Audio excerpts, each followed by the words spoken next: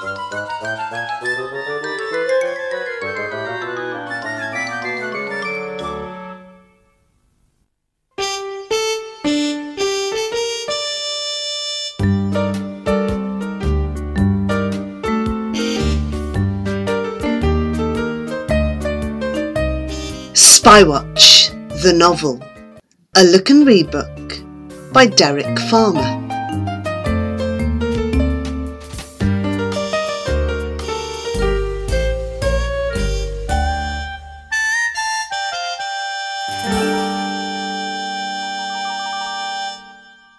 Chapter 10.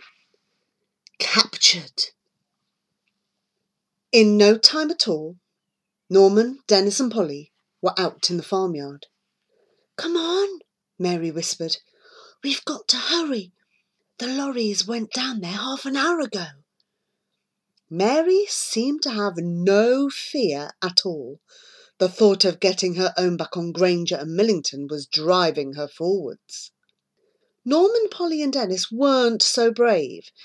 In the dark of night, everything seemed more dangerous, more threatening. The mist was growing thicker all the time. They would have turned back, but Mary kept urging them on. At last they were looking down into the quarry from above. Lights had been rigged up. 2 lorries were there. A gang of men were unloading boxes from one of them. Millington was checking off the boxes on a list, while Granger bustled around telling everybody what to do. As the boxes came off the lorry, they were taken up the tunnel to Westbourne Hall. It was too far away to see what was in the boxes, but one thing was for certain. It wasn't guns. "They're not heavy enough," Dennis whispered. "What's in them then?" Polly wondered. They soon found out. One of the men dropped a box as he was sliding it off the lorry. It crashed to the ground. "Watch what you're doing," Millington snapped. "We're not paying for anything broken." "Very sorry," the man sneered. "Didn't realise soap and stockings broke so easily." "Perhaps not," Granger warned him. "But there's perfume in some of those, and cigarettes, so just be careful." So that was it. The lorries were loaded with goods for the black market. Granger and Millington were buying up things that were in short supply and selling them on again, at a huge profit. Some of the boxes had US Army marks on them.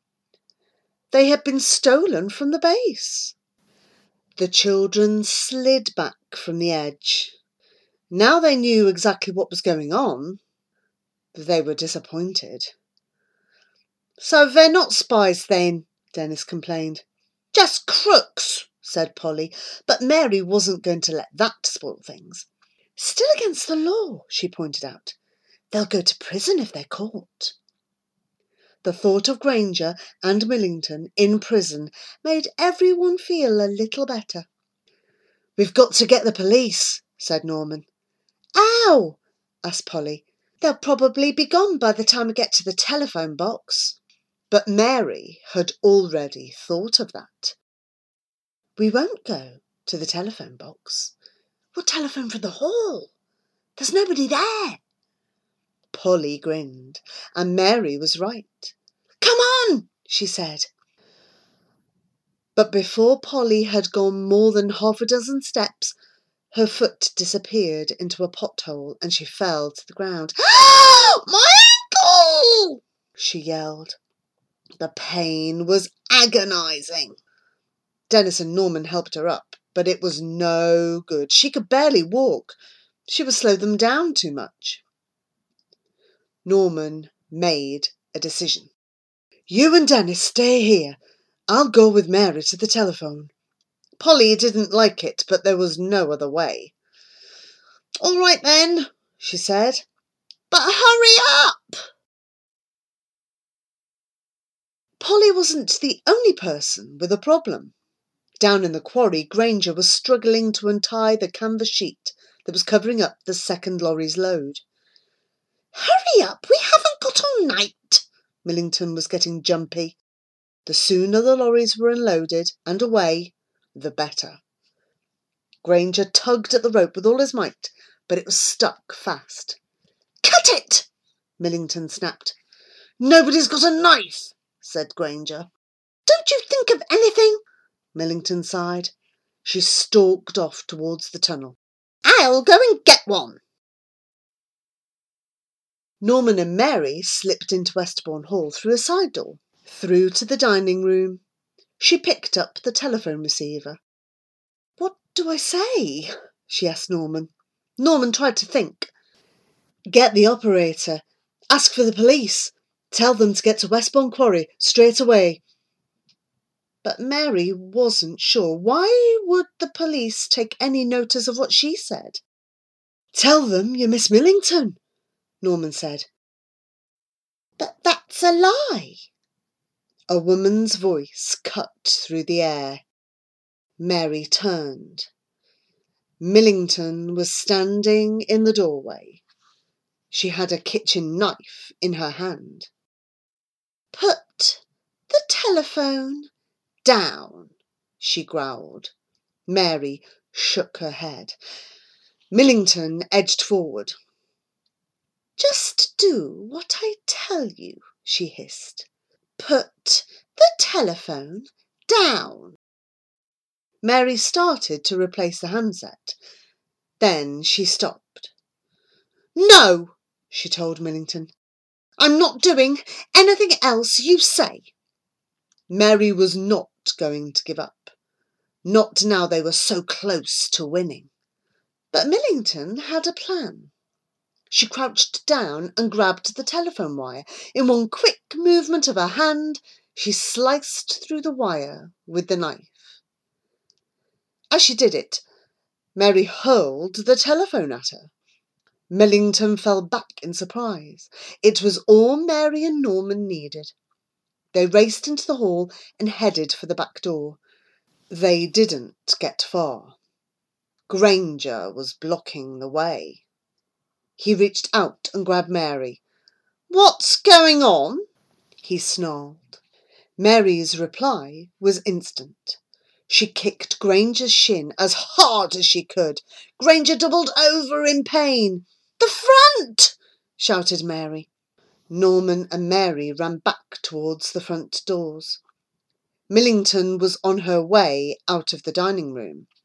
She dived at Mary, but Mary dodged sideways, and Millington crashed to the floor again. Granger had recovered from Mary's kick and was racing after them. Millington slid straight into his legs and he tumbled down on top of her. Norman and Mary reached the front entrance, whilst Granger and Millington were still picking themselves up. Mary grabbed the door handle and twisted it.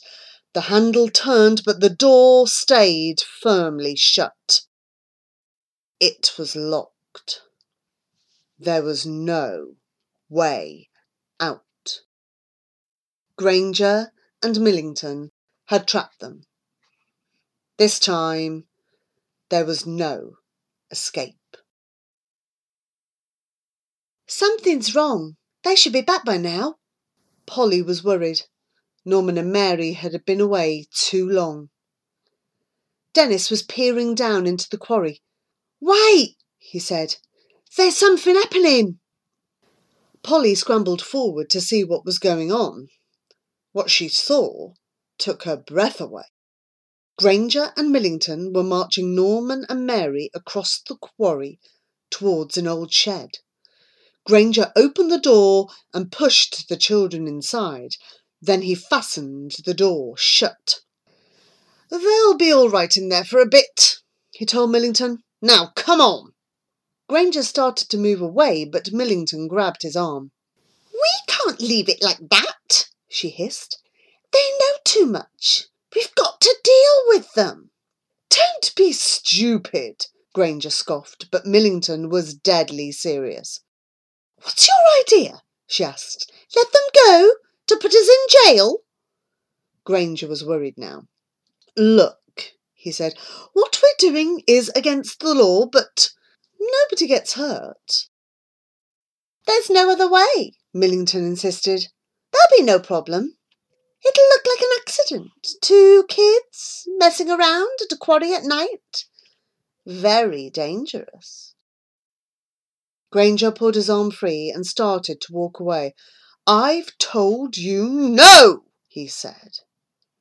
But Millington wasn't going to give up. We'll sort it out later, she said. Dennis and Polly had to do something if Norman and Mary were to have any chance. But what? Polly struggled to her feet. I think I can get down to the telephone box by the bridge, she told Dennis. Her ankle was still painful, but she would just have to forget about it. Dennis nodded. Do that, he said. I'm going down into the quarry. The gang had tried to unload the second lorry. Even Granger was helping, trying to keep away from Millington. But as he pulled a box down, she caught up with him. Those kids, she hissed. What if the other 2 are around here somewhere? You think you're the only one here with any brains? Granger sneered. I've already sent somebody to look for them. Polly hobbled painfully along the track towards the lane. Suddenly, a torch was shining bright into her eyes. Somebody was blocking the way, but Polly was too dazzled to see who. A woman's voice broke the silence. You! Don't you ever give up? It was Vivian Belling. You really are a bit of a nuisance, Belling continued. Polly had never been so angry. Nobody was going to stop her now, especially not Vivian Belling. She hurled herself forward in a mad rage. And you're a dirty, rotten spy, she yelled. Her hands grabbed Belling's hair. She pulled with all her might. Belling screamed, Get off! Somebody grabbed Polly from behind and dragged her away. Polly, it's okay, it's me! It was Mike Johnson. Polly stared at him in amazement. What was going on? What are you doing here? She demanded. Mike ignored the question. The others, he said. Where are they? Down at the quarry, Polly answered. They got caught. We've got to get there at top speed, Mike told Belling. Belling signalled along the track with her torch. Engines started up. Then army vehicles and a police car roared down the track. As they skidded into the quarry, the men who were unloading the lorries scattered in every direction. They had no chance of escape. They were outnumbered 2 to 1 by soldiers and policemen. Millington turned towards the shed.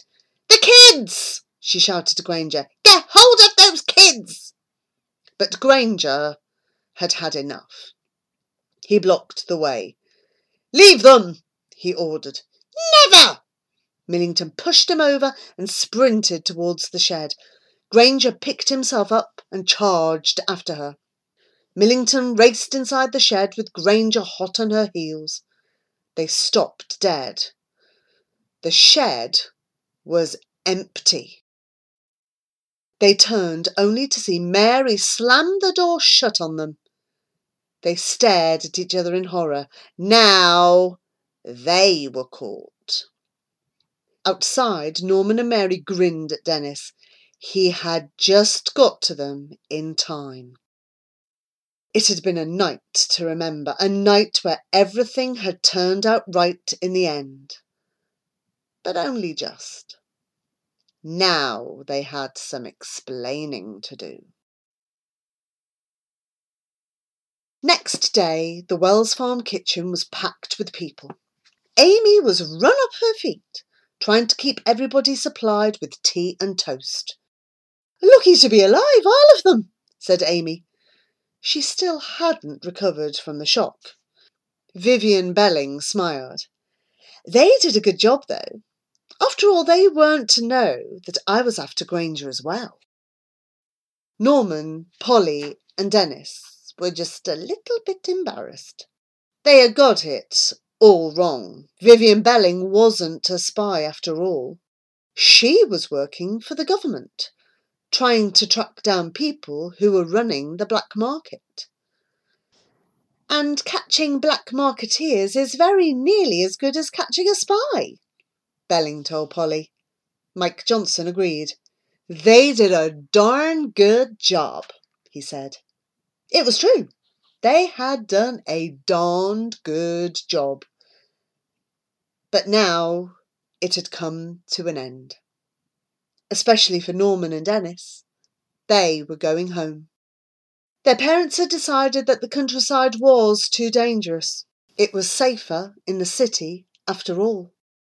Mr. Jenkins was taking Dennis back, and Mrs. Starkey had come to collect Norman. Only Mary was staying behind. I telephoned her parents and told them what has happened to her, Mr. Jenkins said to Mike Johnson as he loaded Dennis's things into the car. And they had just asked me to find her somewhere else to stay. Mr. Jenkins shook his head in wonder.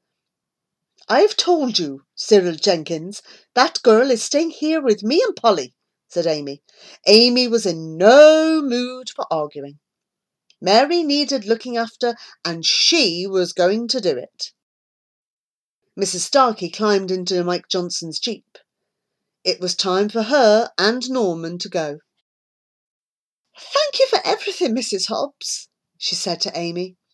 No thanks necessary. Amy was fighting back the tears. She grabbed Norman and Dennis and hugged them till she could hardly breathe. Norman climbed into the back seat of the jeep. Mrs. Starkey sat in front. Mike Johnson started the engine.